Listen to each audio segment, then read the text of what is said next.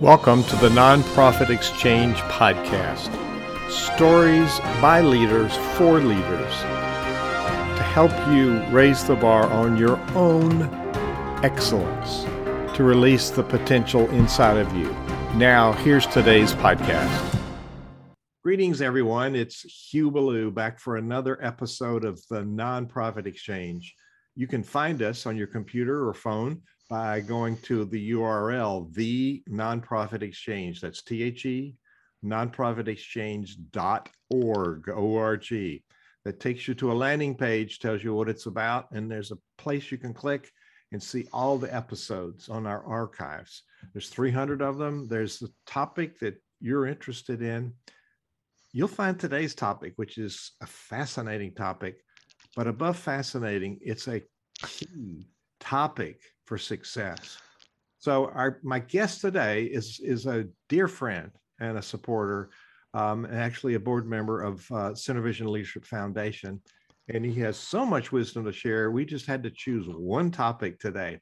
So Mark Smith, tell people a little bit about who you are and what's your passion for doing the work that you do. Thank you, Hugh. It's an honor to be here and welcome everybody to the Nonprofit Exchange. I'm Mark S.A. Smith. I'm a business growth strategist. I work with executives to help figure out the path to growing their organization, and it's usually by helping them get out of their own way. I do executive coaching, I do executive training, I write books, I conduct seminars, and I spend a lot of time thinking. And my passion is to share with executives how to approach problems from a strategic approach that allows them to find new solutions they had never considered before. And the reason why this is my passion is because it leverages me. I can only speak to a number of executives every year. Yet, when I teach them how to use these methodologies, they can teach others. And therefore, these ideas get multiplied across the planet, and I have a much broader impact. In every case, my goal is to make you more effective, which means that you achieve the objective you are called to achieve. And today, I want to share with you one of the missing strategies from many executives' toolbox, and that is how to effectively delegate tasks without losing control, without abdicating responsibility, and without having all that blow up in your face. Very well stated. I've worked with leaders for 33 years in all kinds of organizations. And Mark, I don't find a big difference in the skill set in corporate executives or nonprofit leaders or clergy. I think there's some of the same myths that we tell ourselves, one of which is delegation is a weakness. We got to be able to do it ourselves. Well, we ought to be willing to do it ourselves. We have to know how to do it in order to delegate it. So why do we tell ourselves these myths that are really something that would empower us and not limit us? Well, there's probably three fundamental reasons why people limit themselves to delegate. Number one is they're cheap. Oh, I've got plenty of time. I can do this myself. If I bring somebody in, I've got to hire them. I got to pay them. And we're going to talk about that briefly today and why that is actually ridiculous, because you're the most highly valued person in the organization, and everybody is going to be able to do it for less cost than you're doing it for. The second reason is because they've delegated things in the past and it blew up. They've been burned, and they believe that, if you want something done right, you got to do it yourself. Well, that's just absolutely not true.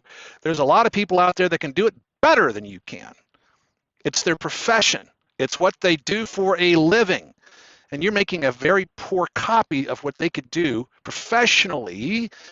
And so therefore, your arrogance and ego is getting in the way of actually doing a better job. And the third reason is because they just don't know quite how to do it. Delegation is an executive skill. And it's not like just go do this. There are some things you have to do to make sure it's successful. And so today we're going to fix the last one of those things. You're going to have to fix the first two. You're going to have to get over being cheap. You're going to have to get over yourself that you're the one that can do it best. And what we can focus on is, okay, then how do we actually get this done? This is a topic near and dear to my heart. As you know, I champion transformational leadership as a style of leadership. And number one is to find things that you can let go of, that other people can do for you. And like you pointed out, probably better than you could do it. So there's a number of reasons. Those are three good reasons. I think there's also the reason that people want to be in control more so than and they lose control by that whole thing. So Mark, I have seen in the last many years, and it's been compounded with this current pandemic, but it didn't start here. It's been going on for many years, the burnout, especially, and it's huge with clergy, but a nonprofit, the Meyer Foundation did some research, and years ago, before the pandemic, it was 45% of leaders were burned out and leaving the profession. 75% were looking at the door to exit. But that's the situation that we contribute to. Tell us how that works, and how does delegation help us with the burnout piece? Well, so first of all, burnout happens when you have more decisions to make than you have cognitive capacity to make them. The truth is you can only make so many decisions a day. At the end of the day, you're out of decision-making power. So Steve Jobs wore the same outfit every day because it was one less decision he had to make. He was driven to work because there are thousands of micro decisions that have come into play when you drive down the road. You ever wonder why you're so exhausted after 8 hours of driving? Because you've made hundreds of thousands of decisions. Most of them subconsciously, doesn't matter. The exhaustion comes from decision fatigue. And so what we have to do is look for ways of reducing the number of decisions that we make. And so that we can handle the complexity of the organization because we reduce the number of decisions that we make. So even if a task takes a moment, even if you can do it better than anybody else, if you can delegate it to somebody else, that's one fewer set of decisions you need to make, which reduces your cognitive burnout. And the way to summarize this is executives have more on their to-think list than on their to-do list, and that's your real value to the organization. So we've got to take things off your plate. We've got to reduce the amount of cognitive load you have so that you reserve your decision-making power for those that have the highest impact and the most value. Let me throw one more at you. That's very helpful. Thank you. The leader is the visionary. Now, visionaries are rarely tactical in addition to being visionary. So we're doing something that's not in our skill set normally. What do you think of that?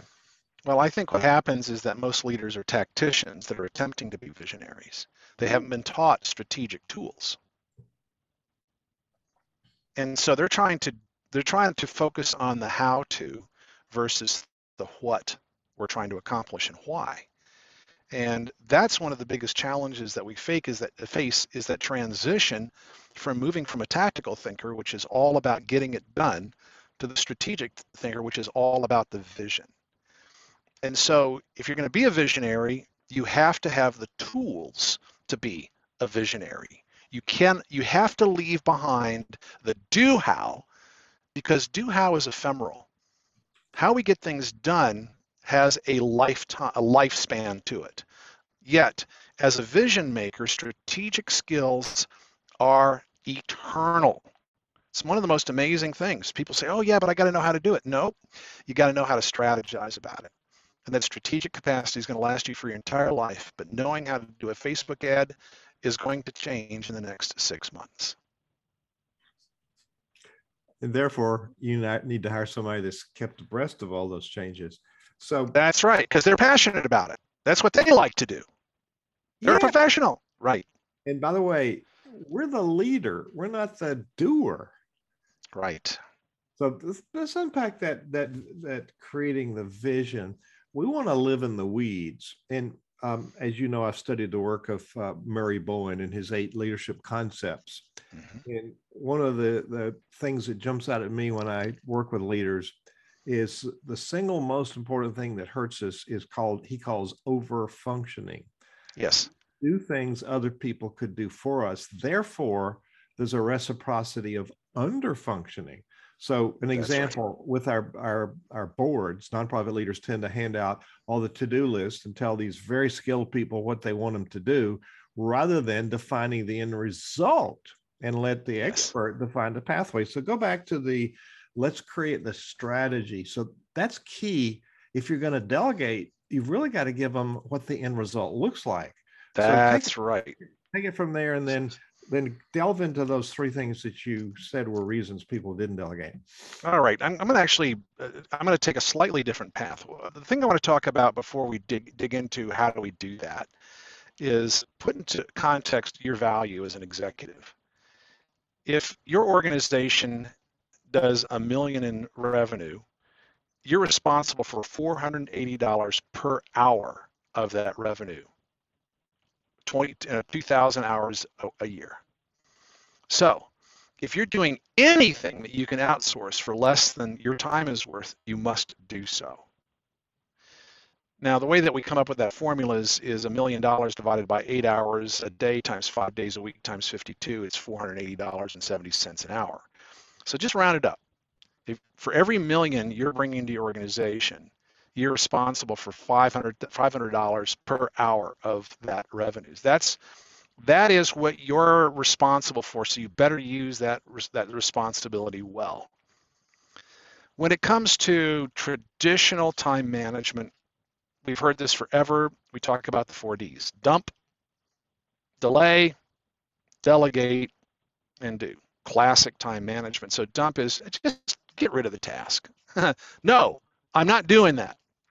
Delay, just defer the task, and it just might go away, or we'll delay it until we need to because we don't have enough information or not enough resources yet.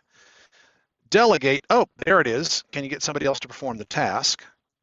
And then do as a last resort. But the problem is that for many executives, delegation leads to abdication of accountability, and that's when you get burned. So here's the solution. Here's how we start. We began with a list of all of your tasks. Review your past month's to-do list, make a list of everything that shows up on the list, and analyze what you can delegate. And don't skip anything. Even if the demand is for 1 minute, if it happens multiple times throughout a month, put it on your list. So that's where we start. A list of all your tasks. What is it that you got to do? Then we take a look at those tasks. And the first thing we need to do is identify who is the scorekeeper for each of those tasks, and how are they going to judge a good job.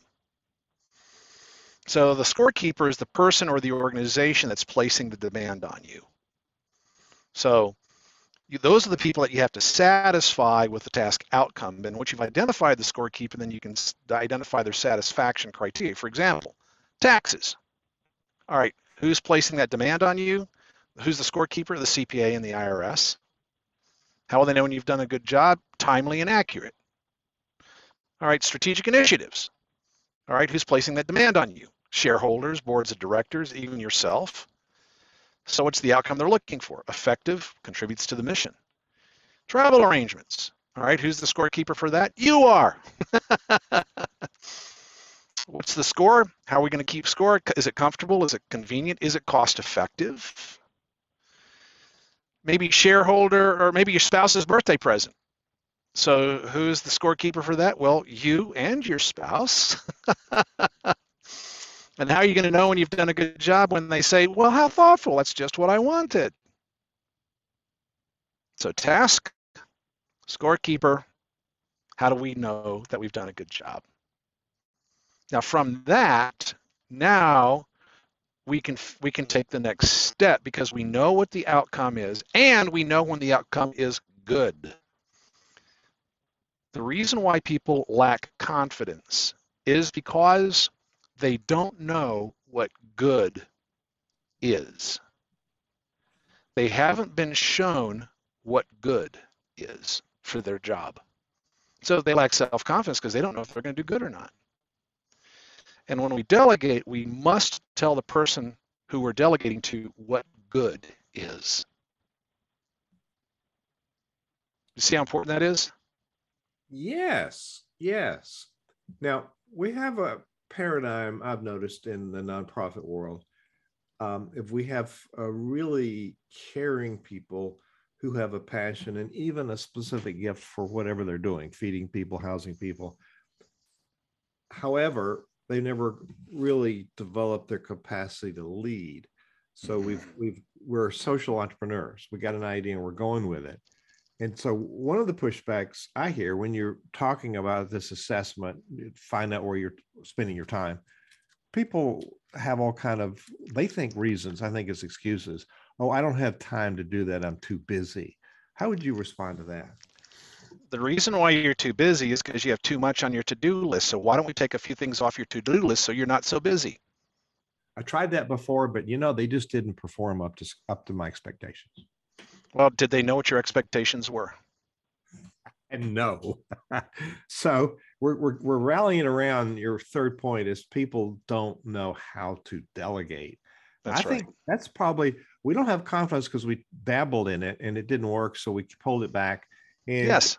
I wanted to do it myself because I want it done right. Well, how many things can you do? And by the way, if you've got a bunch of volunteers, you're robbing them of an opportunity to share their passion. Come on. Right on. Right on. Right. You are stealing their ability to contribute. Ouch.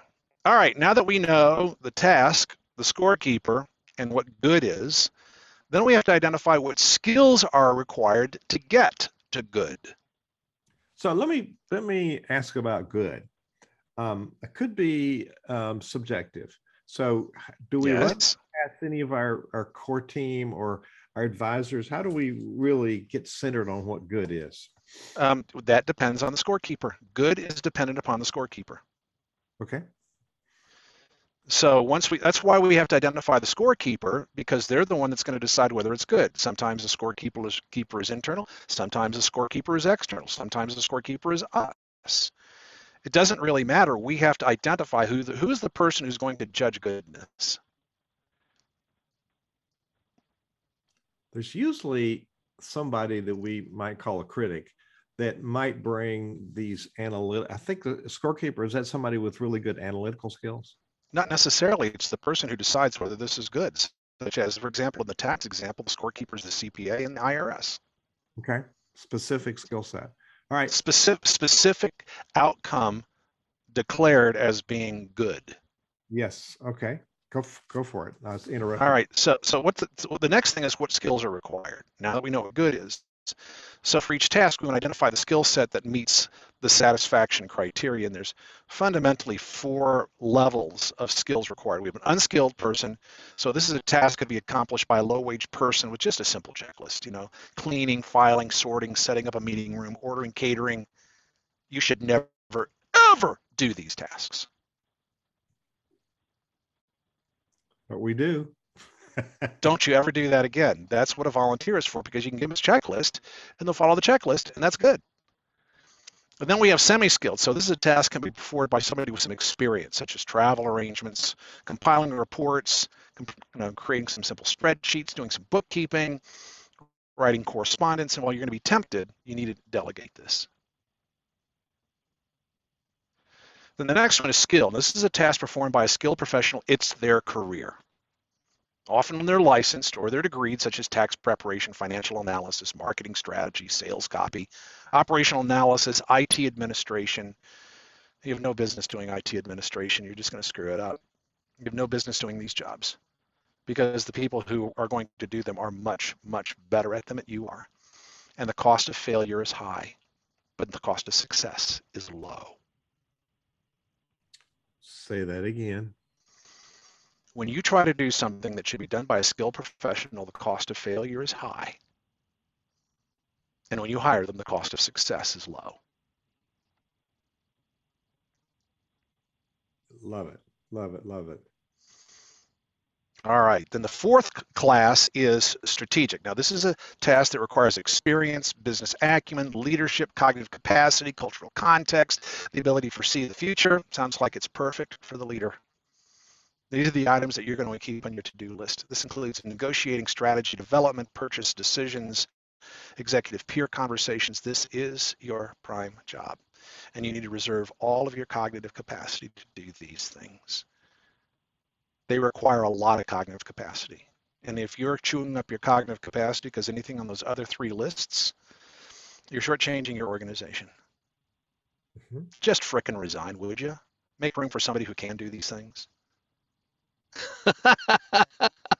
We do, Get out of the way of your company. yeah, we're our biggest problem, aren't we? Sometimes that's why I started the task. How do I help executives grow? I help them get them out of their own way. So let's take it for instance. Suppose I'm a nonprofit leader. Yep. And I've got a bunch of eager people around me saying, what do I do? Now we're going to plan a gala. A gala is a big annual event that helps people know what we do, brings them together in community, but we also can raise a lot of money there if we do it right. So let's say, how do we set up this? It's an important event, and I need to have my fingers in every bit of it. What are some of the things we do wrong, and what should we be doing in setting up a process for that? Isn't it interesting that a gala is only done by nonprofits? Mhm. Nobody else calls them galas. So I think it means get a lot of lucre, ASAP. That's what gala stands for.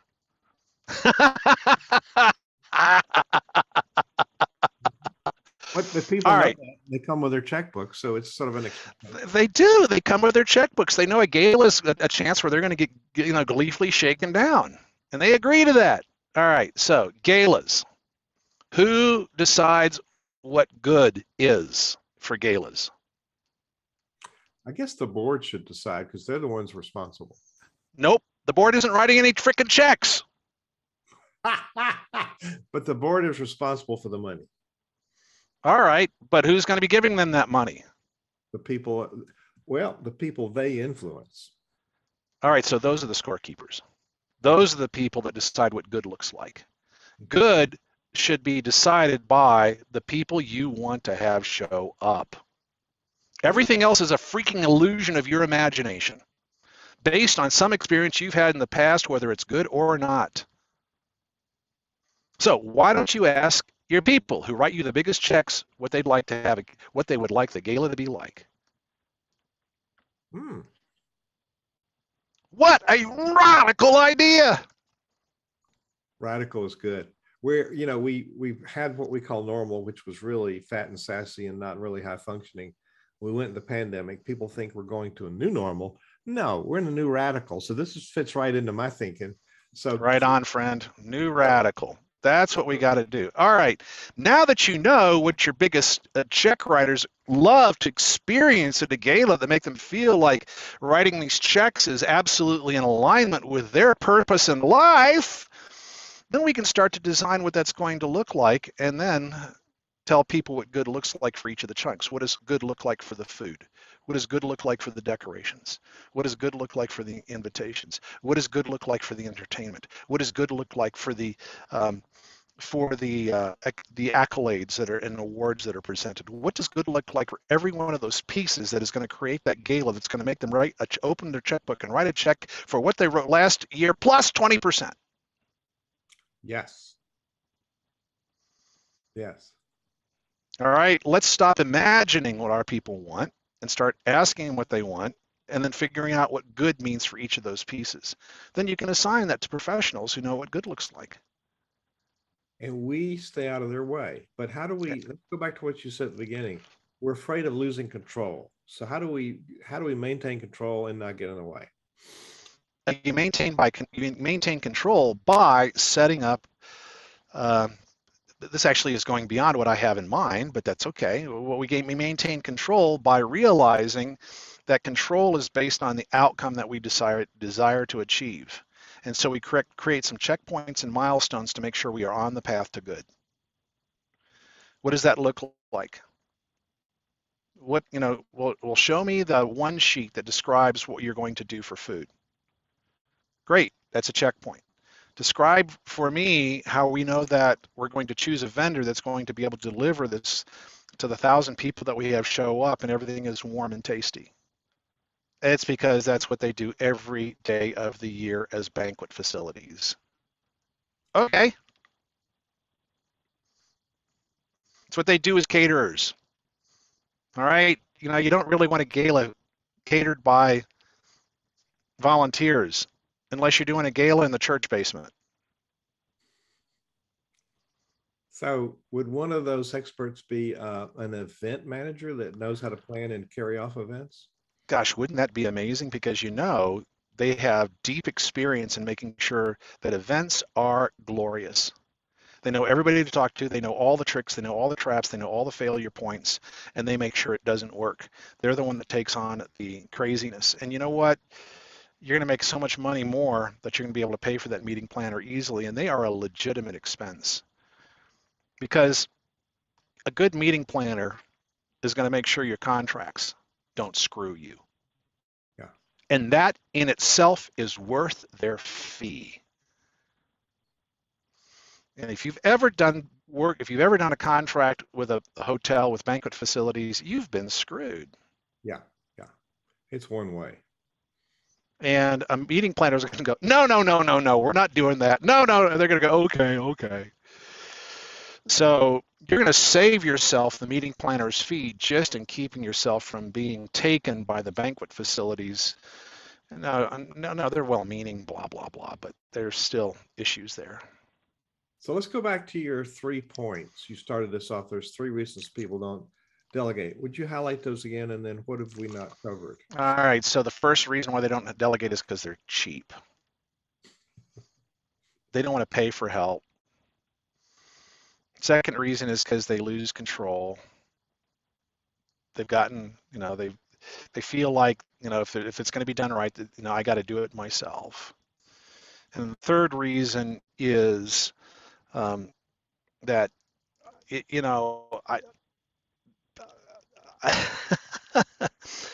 let me see. What was the third reason, Hugh? We don't know how to delegate. You're just testing. There it is. They don't know how to delegate. Thank you for bailing me out of that momentary loss of reason. You're just testing my cognitive abilities. All right. So shall we quickly run through how you delegate this stuff? Absolutely. All right. So, the first, your new mantra is eliminate, simplify, automate, outsource, then insource. Eliminate, can you get rid of this? Can we simplify this so that we can push it down to a non-skilled person if possible? Can we automate this? Is this something that we can turn into a software or something like that? Can we outsource this? Can we hire somebody? And then as last resort, we insource. And insourcing is the most expensive, and the reason why is because you got to hire the person, you got to train them, you got to feed them, all those reasons. So the next step is our tasks that we've identified we're going to outsource or we're going to delegate. We turn them into a procedure with step-by-step instructions. So every task has a start trigger, a procedure, the steps we go through, inputs, what's required to get the job done, outputs, what is created by the task, a stop trigger, which means we're done, and then quality control, which means this is goodness. So there may be a timeline and milestones for a complete task that you let you manage it. So we want to build in some milestone triggers to alert you when a task needs to be partially completed, and that's how we keep from losing control of something like a gala. Yes. So the secret to consistency is document what you do and do what you document. And the fastest way to do this, you might be thinking, oh gosh, I don't want to write a procedure. Okay, the fastest way to do this is turn on an audio recorder, could be your phone, and tell the story about how you execute the task. Include all the information about acceptable levels of performance. So for example, you don't want a graphic design effort on the internal report that gets filed, but you want a customer-facing document to conform to your branding standards. Right? So what's an adequate level of performance? You need to have that in there. Then transcribe the audio recording. Read the transcription to the delegate you want to have perform the task and watch them execute the task. And by doing that, you'll figure out if you've missed any steps. So you're going to be looking for unclear instructions, missing steps, quality control metrics, and then you can update your task procedure for document. That way you know that whoever you delegate to can actually do the job. Great. That introspective piece of make sure you didn't leave out something, because sometimes we're so close to it, we have blind spots and we don't know what we've left out. That's right, because we do it just automatically and we don't even think about it as a part of it. But that process right there, tell a story about how you do it, document, just transcribe it, and then read it to somebody who you're going to have do the job. Yes, it's going to take a little training, but once you have them be able to step through it completely, you know they're going to be able to do the task because the process is clear. All right, so then the next step is determine the task triggers. So what's going to start a task, what's going to stop a task? And so you're going to use these triggers to automatically cause the task to get done. So for example, if the task is routine, such as a Monday report, then, or on demand, such as you're going out of town to a meeting, those are the types of triggers that you would look at. So then we build a special calendar just for delegation. So we're going to build an online calendar like Google Calendar or whatever you want that hosts all the stop triggers and all the milestone triggers. This keeps your calendar clear, lets you stay on top of all the delegated tasks. So when you want to trigger a delegated task, you just schedule that on your delegated calendar. And when you want it to be complete, that triggers the assignment via email to the delegate. And when they agree to the appointment, they've confirmed they've accepted the task with delivery on that date. Wow. How cool is that? This is so helpful, Mark. Thank you. Then you can take a look at your calendar and figure out what's coming up, and if you need to check in, how are you coming against that deadline? What do you need? What's missing? Now, routine tasks, such as reports, get scheduled as recurring events. And then part of your daily routine becomes checking the delegate calendar to monitor progress and ensure that all those tasks get completed on time. So the answer to the time, you have to delegate enough stuff to be able to follow up on it. Yes, of course, but that's the reason why we delegate via calendar, because all tasks have a deadline. And the calendar is the way for us to get to that deadline. Whoa.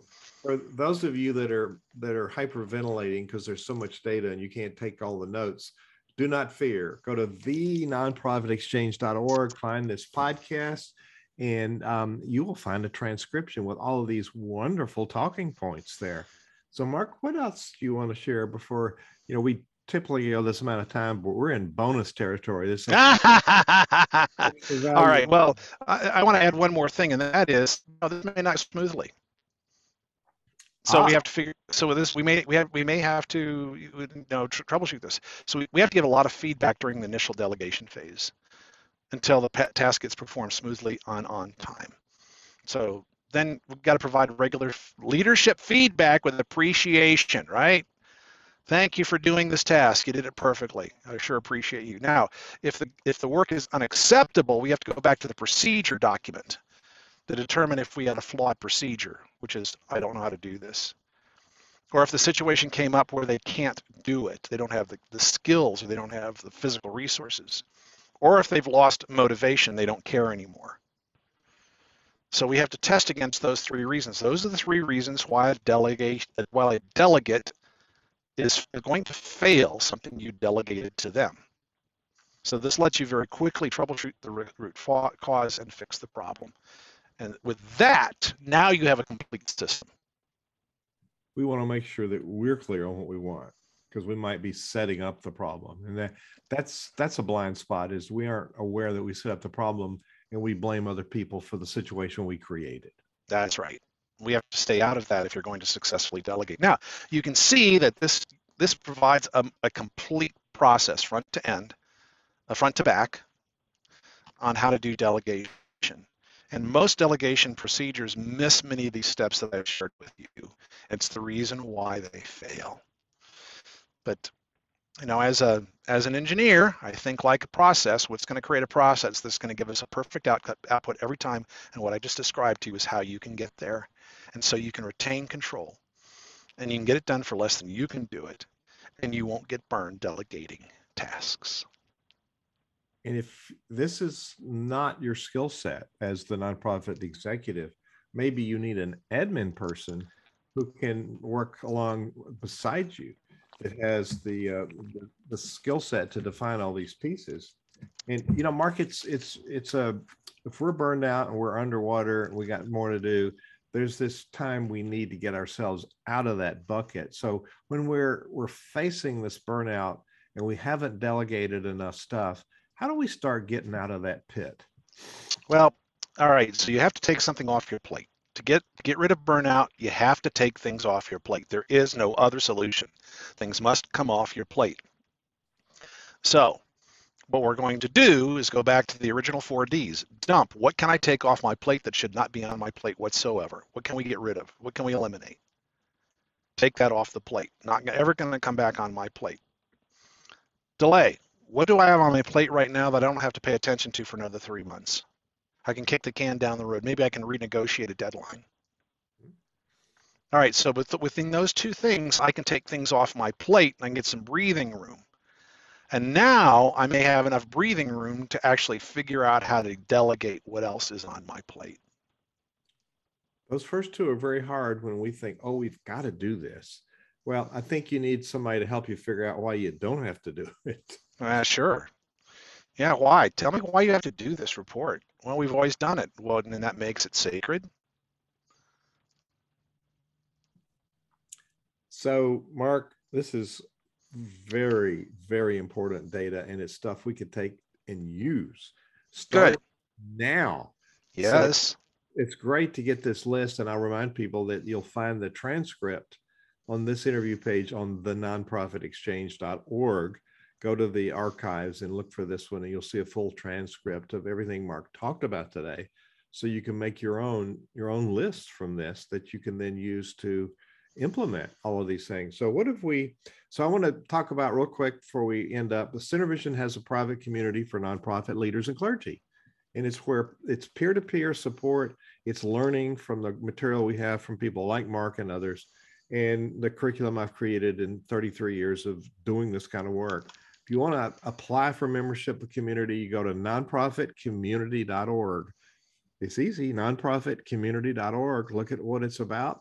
Put your name on the list, and we'll be opening the community pretty soon. And then you can be in this energy field with other passionate nonprofit leaders. So is there something we haven't covered or something you want to end by giving people a tip about today? No, actually, I just want to tell people, they might be thinking, why the heck are you in your truck? Why are you delivering this from your truck? Well, the reason why is because I'm a nomad. I live in the wilderness, and where I am currently camped, there is no cell service. And so I drive 25 minutes to come to a town where I can get enough bars for us to have this conversation. So when I'm in nomad territory where there's no cell service, my truck becomes my office. And as you can see, I've got it all arranged so that I can do all these things. And it actually works great. And then what that means is I have a digital detox every day. I have maybe 3 hours of connectivity, and the rest of the time, it's just thinking time. And perhaps one of the things you need to do to reduce your burnout is to have connectivity hours where after, say, 5 o'clock, you're just not available anymore. And until 9 o'clock in the morning, you're just not available anymore. So that you have enough time to recover. So you have enough time to think, you have enough time to contemplate, you have enough time to connect to your creator, instead of being pulled every direction possible, which is going to contribute to your brain fry. Wise words indeed. Give yourself a break, give yourself a recess, give yourself time to play, time to think. What a novel concept, Mark. This is just powerful. That was worth doing today. That was worth So, Mark S.A. Smith, where can people find you? Oh, the best way to find me is on LinkedIn. Marks on LinkedIn.com, M-A-R-K-S on LinkedIn.com. Just tell me you saw me on the Nonprofit Exchange. I'll be glad to connect with you. If you have a blood spurting problem, Mark, I need help and I need it now. Text me.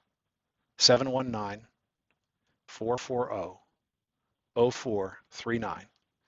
That's 719-440-0439. Text me. Don't leave a voicemail message. That makes me work. And I will respond to you just as soon as I can. We can set up a conversation to see how I might be able to help you with your blood spurting problem. That is a generous offer. Mark S.A. Smith, you'll find one and only among all the Smiths in the world. Brings a great value to me and to leaders all over the world. So, Mark, thank you so much for being our guest today on the Nonprofit Exchange. Thank you for listening to the Nonprofit Exchange. This podcast is a part of the C-Suite Radio Network. For more top business podcasts, visit c-suiteradio.com.